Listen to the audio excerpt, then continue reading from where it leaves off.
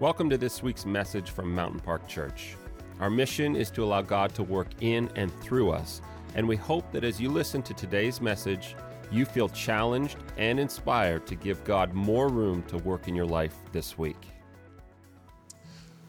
As we look into what the Bible says about heaven and the afterlife, and I mentioned to you that I've just been reflecting over the last few weeks on everything that's going on in our world today and on my own life, and just realizing, even for myself, I needed to kind of hit the refresh button a little bit as it pertains to my passion and my understanding for what's coming next, for what's coming after I die and after you die.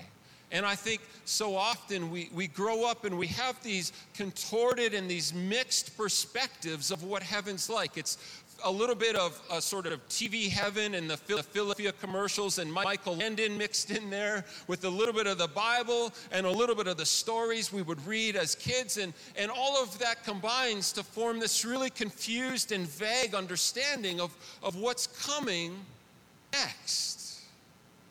And we talked about the fact that when the Apostle John wrote the last book of the Bible, when he wrote Revelation, I really believe that the Holy Spirit inspired him to write that, and God gave him the visions that he did, because he knew on a practical level that the first Christians, the first century believers who were being heavily oppressed in state-sanctioned persecution, being burned at the stake, dipped in vats of oil, being killed on cross by the thousands, God knew that they would need a supernatural source of hope, that they wouldn't be able to walk through what he was calling them to walk through unless they knew what was coming next.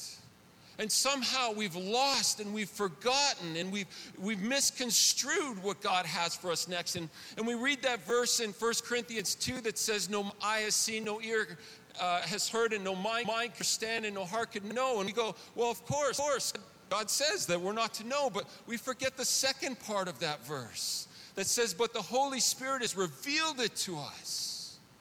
That he's revealed the deep things of the kingdom of God to us. Why? To give us the strength we need to walk through the things that are in front of us.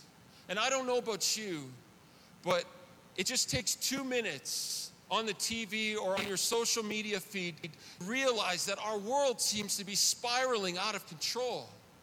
I was at a conference last night. I was playing guitar for this conference, and one of the speakers was a refugee from Iraq, and he actually was imprisoned there in Iraq and escaped prison. And get this, he escaped, and I don't know how he got it. He didn't fill in this information, but he actually got on a jet ski, and he fled via the ocean. And he actually fled directly between an Israeli and an Egyptian warship, and he went right between them, because he figured that was the safest place to go, because they didn't want to start firing at each other and start something that they didn't want to finish. So he fled right between them. But this man lives right now. He's got an organization in Canada that works in ISIS-controlled territory to bring people out of persecution. So this man works regularly in Afghanistan and Iraq and in Syria. He's over there with the people of God who are being persecuted, tortured, and killed every day. Those are the people, we're the people that need a concrete and a solid hope for the future. I don't know about you, but I don't think anyone grows up when they're young and grow up, and their life's mission and their purpose and goal is to become a disembodied spirit ghost one day. Unless you're like really big into Casper. Casper was great. I mean, he was a friendly ghost. He was a nice boy, a nice ghost. But nobody grows up and says, one day, for eternity, I want to be a disembodied spirit ghost thing that just floats around nothingness forever. Nobody thinks that. God has implanted a vision and a purpose and a drive deep inside every one of us, a unique one.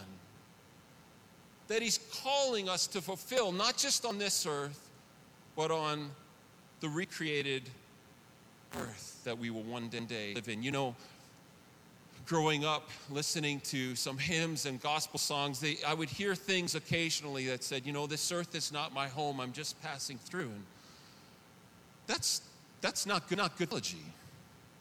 It's actually not what the Bible says at all.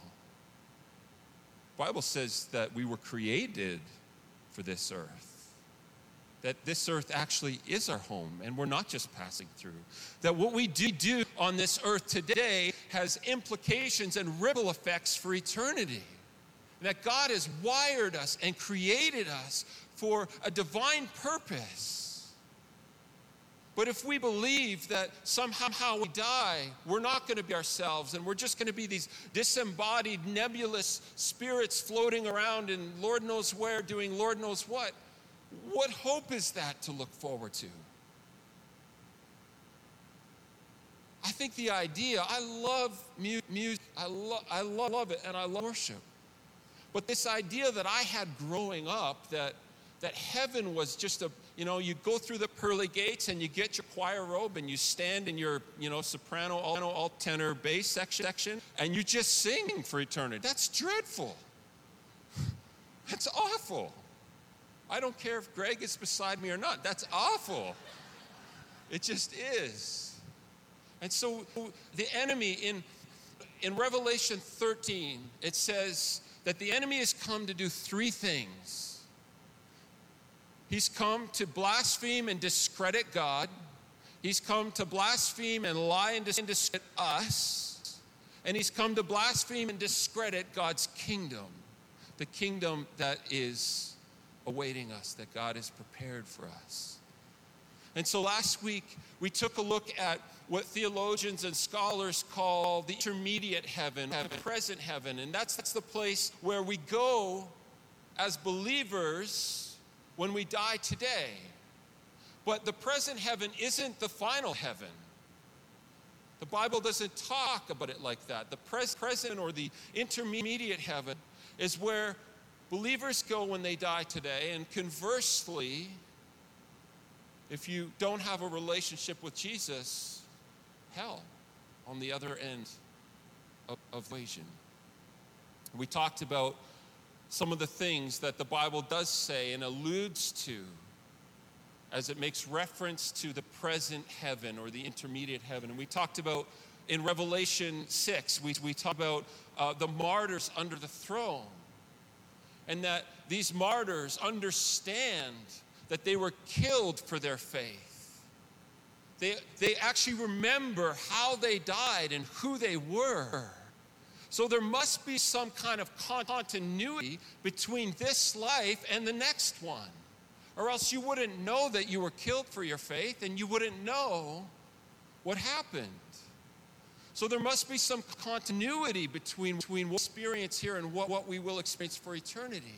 And we discovered that the martyrs are asking God, how long before you avenge what's happened to us? How long before you bring justice and make things right? And so there must be some kind of time in heaven. Heaven is not the absence of time and space and all of that kind of thing. The martyrs knew that justice hadn't been brought, and they were asking Jesus time-sensitive questions. They cried out together, implying they had emotion and thought and intellect. And they were asking God questions, implying that we don't know and we will not know everything in heaven. The heaven will know probably much more than we do now, because we'll be able to see and connect with Jesus face to face. But when we get to heaven, we're not just going to automatically know everything. Only God knows everything. It's discovered that the Bible has a lot more to say about the present heaven than we think sometimes. We discovered that, it says in Revelation that these martyrs were given white robes. We don't give a robe, disembodied spirit.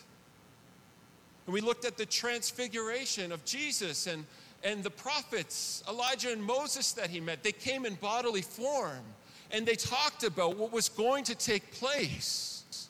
So these prophets that had been dead for for hundreds of years were talking to Jesus about what was currently taking place on the earth. We talked about this reality that there's a good argument to make from the Bible. The people that are in heaven right now are aware of what's happening on the earth. You know, there's this one famous verse that says, you know, when one sinner comes to God, there's rejoicing. And we often say and think rejoicing by the angels of heaven, but it doesn't say that. It says there's rejoicing in the presence of angels when a person gives their life to Christ. So if it's rejoicing in the presence of angels, then it must be somebody else doing the rejoicing. Paul talks about it this way. He said, it's like, you know, the Colosseum, this grand game, and it's like the stands are filled with all of these people that have gone before us, and we're on the track and we're running, and they're cheering us on. Now the Bible's very clear that we're never to engage the spirits of dead people. Saul tried that in the Old Testament, and Samuel actually showed up and scared everybody. But the Bible is very clear. We communicate and we pray and we engage with Jesus. Whatever else he's got going on up there is fine. But I believe with all my heart that there's continuity in our life between what we experience now and what we will experience for eternity. That the way that God has wired you, the way that he's created you uniquely, the art isn't just to obliterate that when you die and create someone else or something else. That he's wired you and given you the purpose and the talents and the gifts and the passions you have for a reason.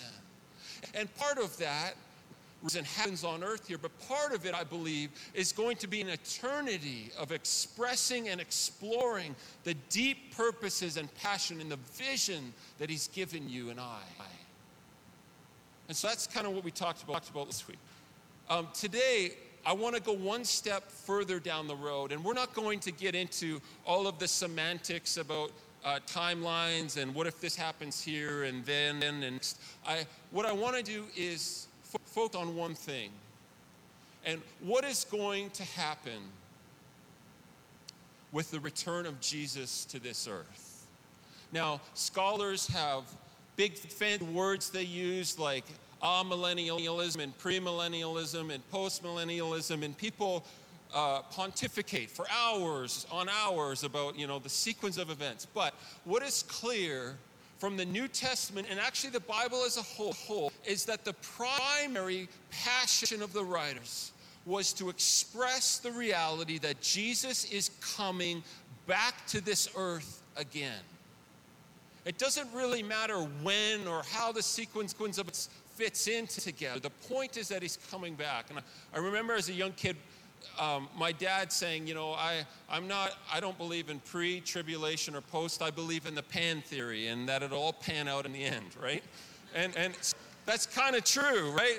Like, it doesn't really matter if we have to endure tribulation or if we get raptured before. Those are all sort of sidebar to the major thrust of the New Testament from Paul and Peter and the disciples and John was to call people to the reality that Jesus was going to return. And that return would instigate, would initiate new heaven and new earth. So just take a look at a couple things. And we're not going to get completely into the semantics of everything, and I'm trying to discipline myself not to bring up 700 verses and notes, but just let's keep it on the something we can remember here. But I want you to turn with me to 2 Peter. And 2 Peter chapter 3 verse 10 says this: "But the day of the Lord will come as unexpectedly as a thief. Then the heavens will pass away with a terrible noise, and the very elements themselves will disappear in fire, and the earth and everything on it will be found to deserve judgment." Verse 11, since everything around us is going to be destroyed like this, what holy and godly lives you should live today, here and now, looking forward to the day of God and hurrying it along. On that day, he will set the heavens on fire, and the elements will melt away in flames. But we are looking forward to the new heavens and new earth he has promised, a world filled with God's righteousness. And he goes on in verse 14, and so, dear friends, while you're waiting for these things to happen, make every effort to be found living peaceful lives that are pure and blameless in his sight. I just want to talk about this for a little bit, because this verse, and there's many others on both sides of the coin we're going to talk about today, but this verse is one that strikes this image and this idea in our mind, and I grew up kind of thinking this strikes this idea that when Christ returns and God recreates the heaven and the earth, it's going to be a complete annihilation of it, a total and complete destructive annihilation, and then out of nothing, he's going to recreate the heavens and the earth. The thing is, that's not exactly what Peter was saying. And if you dig into the Greek a little bit, it's not so much that God is going to send a destructive fire and destroy the earth, but it's actually through the fire's refining process that he's going to renew and build and remake the earth. It's a massive, massive distinction here. And one of the things that I believe, as we talked about in Revelation, the three things the enemy wants to do. He wants to blaspheme God, his people, and the new heaven and new earth, the kingdom of God, the throne room of God. If God had to destroy everything completely, if God had to destroy you and I completely, and earth and the cosmos and the universe completely, he would have failed. The enemy would have won.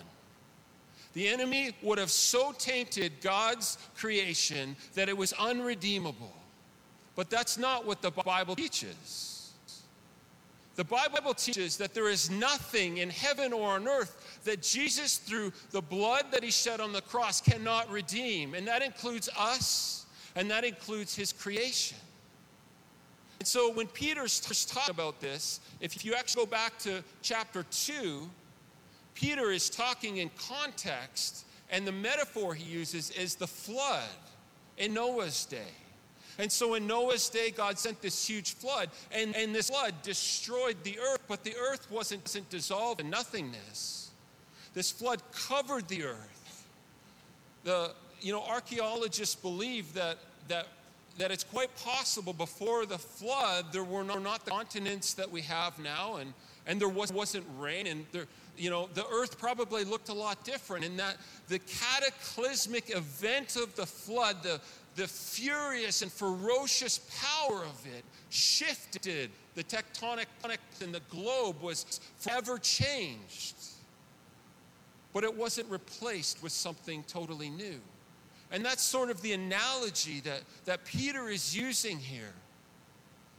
That God, in his plan and in his purpose for the new heaven and new earth, is not to annihilate you and I and what he's made. Remember, if we jump way back to Genesis 1, as God created the heavens and earth and the cosmos and all of that stuff, he said that it was good, that he was pleased with it. When he created man and woman, he was pleased with them. He created us out of the dust of earth. We were made for the earth.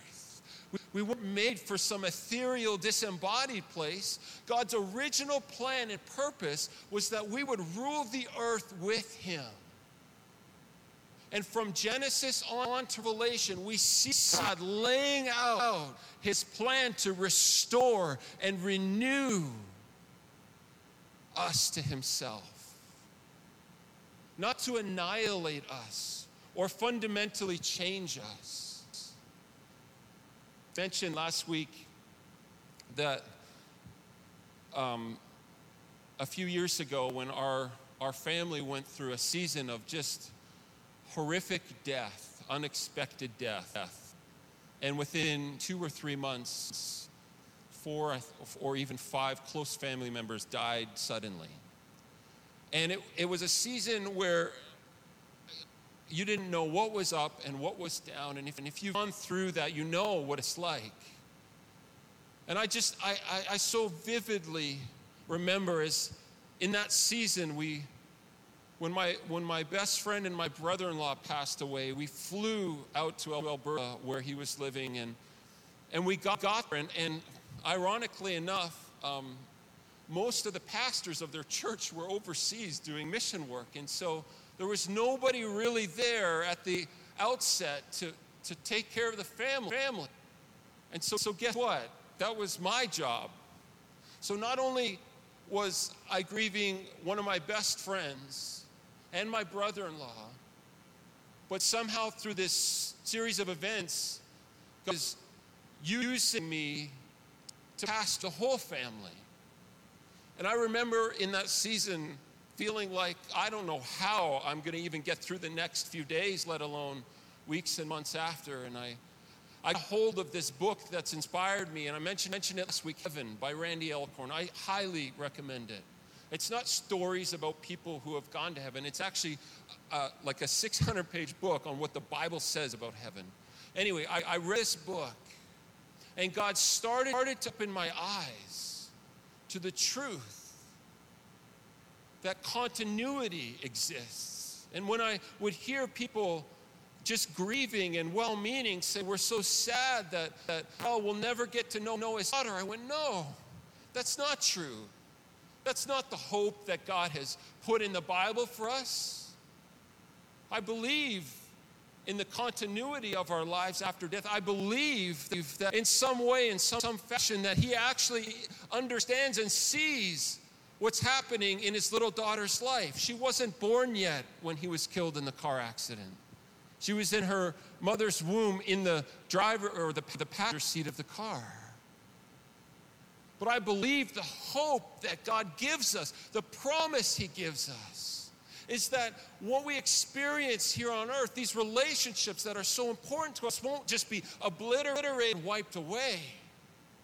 I actually believe that for an eternity, my brother-in-law and his daughter will get to experience deep relationship. That the things that they've gone through and that she's gone through in her life won't be lost for eternity. But it'll be a building block that they just continually build on top of.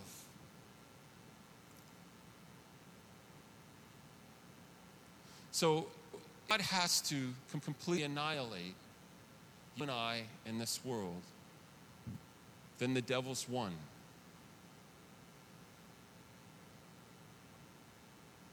I believe that's one of the lies that he wants to get us to believe about God. That God isn't actually powerful enough to overcome the effects of sin and death on this earth. That God somehow had no recourse for sin in Genesis. That God somehow had no response. The devil wants you to believe that he's an equal archenemy of God, but the truth is he's nowhere even close to an equal.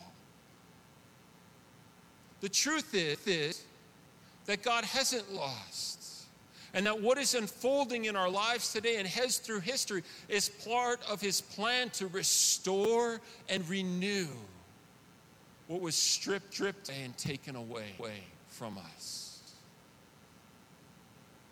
I believe that the enemy wants us to believe in this same lie that if God isn't capable or sufficient to renew what was lost, if he's got to obliterate it, then it means for your life and my life that there's things in our life that God can't redeem and can't restore. And the enemy wants us to believe in our life that there's certain lines that we cross, there's certain places we go that we tread outside of God's power and ability to restore and renew.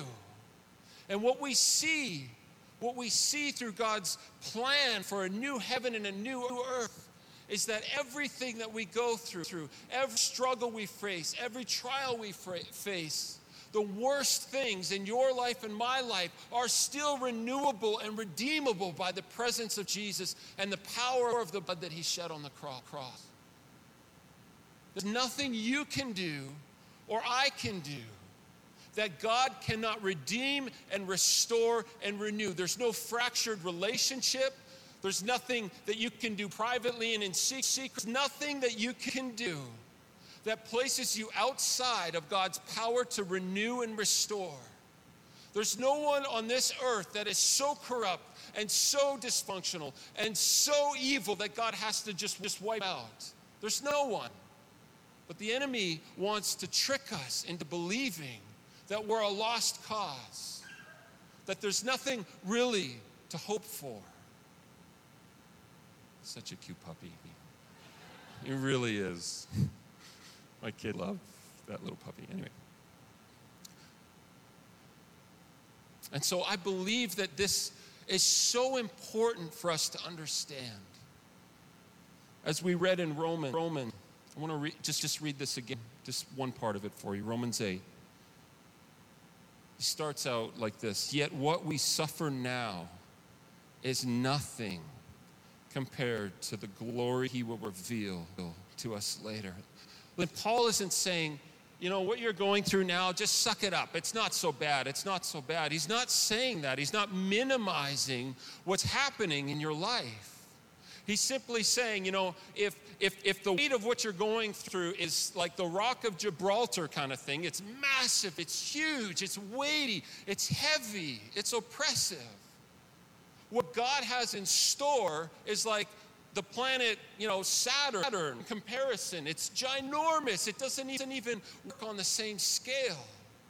And that even though what we face in our life today, it hurts, there's pain, there's heartache, there's trouble, there's sadness, there's grief, there's loss, all those things. God isn't diminishing that in your life and my life. He's saying, look, I know it's hard. I know it's a struggle right now. I know you're just scraping by to make ends meet. I know you're struggling in your marriage. I know you're struggling with your kids. I know you don't know what to do. I know you're struggling with work and finances. I know that. I get it. I know it. But just keep going, because what I have waiting for you is infinitely better than what you're experiencing now. What I have waiting for you is so much more fulfilling.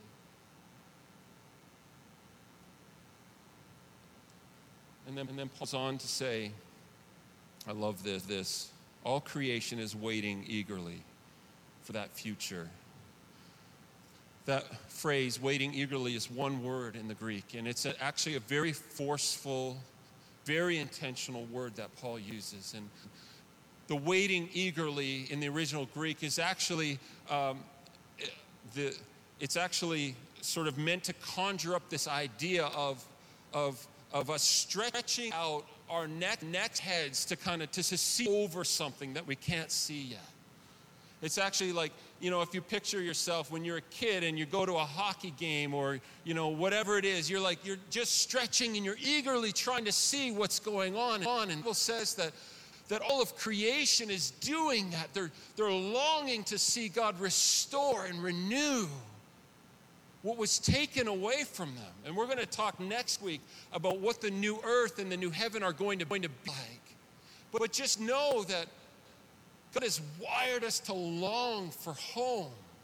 Just like Greg said this morning. You know, it's awesome being away and it's awesome being on holidays. But for some reason, just love coming home. And I believe that God has placed in our DNA this homing signal. And sometimes we don't even know what it's for, but we're longing for something out there in the future. We're longing for home. And the Bible says that all of creation, all of it, not some of it, not a few animals, not a few plants, all of it. That word all in the original Greek encompasses the whole universe and cosmos. Everything that God has made is eagerly awaiting the return of Jesus and the restoration of God's heart and his plan.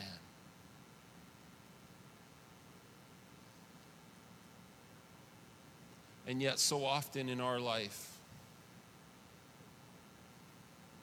when we think about heaven and what's coming next, we have these very apathetic, anticlimactic, pedantic thoughts about what heaven will be like. When the rocks and the trees and the mountains and the birds and the fish and all of that stuff is so desperately waiting for it, the enemy's tricked into believing what's coming next is not really worth our time or our attention. So the Bible says that at a certain time, we're going to recreate the heavens and the earth. We're going to talk about it next week, but that the kingdom of God is going to come down here. Just let that sink in. We're not going up for eternity. The kingdom of heaven is coming down. And God's plan for restoration in your life and in my life and on this earth will be fulfilled. And so does it matter what we do today? Yeah, yes. Does it matter what happens with the loss and the sorrow and the pain we feel today? Yeah. Because Jesus has a plan to restore it all. When Jesus was on the cross and had the thief on his left and right, and the one thief said, forgive me. And Jesus said, today you will be with me in paradise. That word paradise in the Greek, it's actually a very specific word. Only used a few times in the New Testament, but that word actually means a walled garden.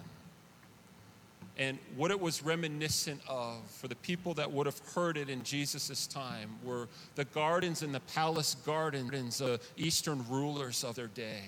And these gardens, these high-walled gardens would be lavish, extravagant places where they would host parties and banquets and roll out the red carpet for their friends.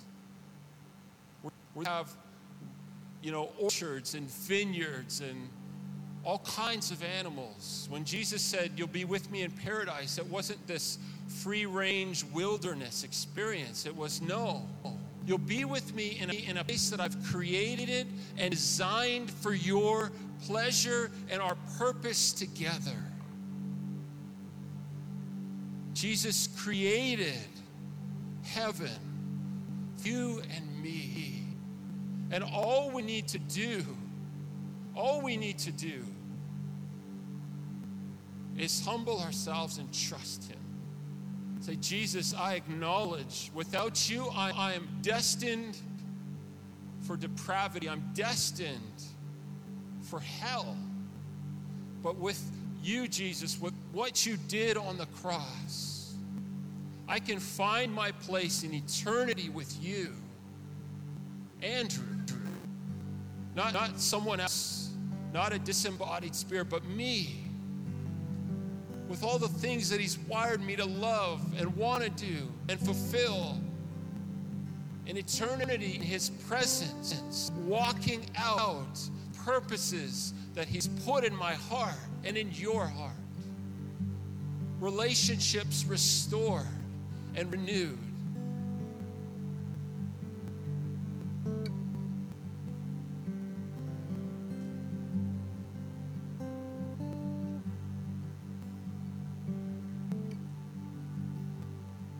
Today, don't believe the lie. Don't believe the lie that God isn't big enough to renew and remake what was once destroyed in the fall with sin and death. Don't believe the lie that the enemy speaks over your life, that there's things that you've done that forbid you from ever receiving God's renewal and his grace and his forgiveness. Don't believe the lie that what's waiting for us on the other side of this life we're currently living is somehow trite and boring and fundamentally unimportant.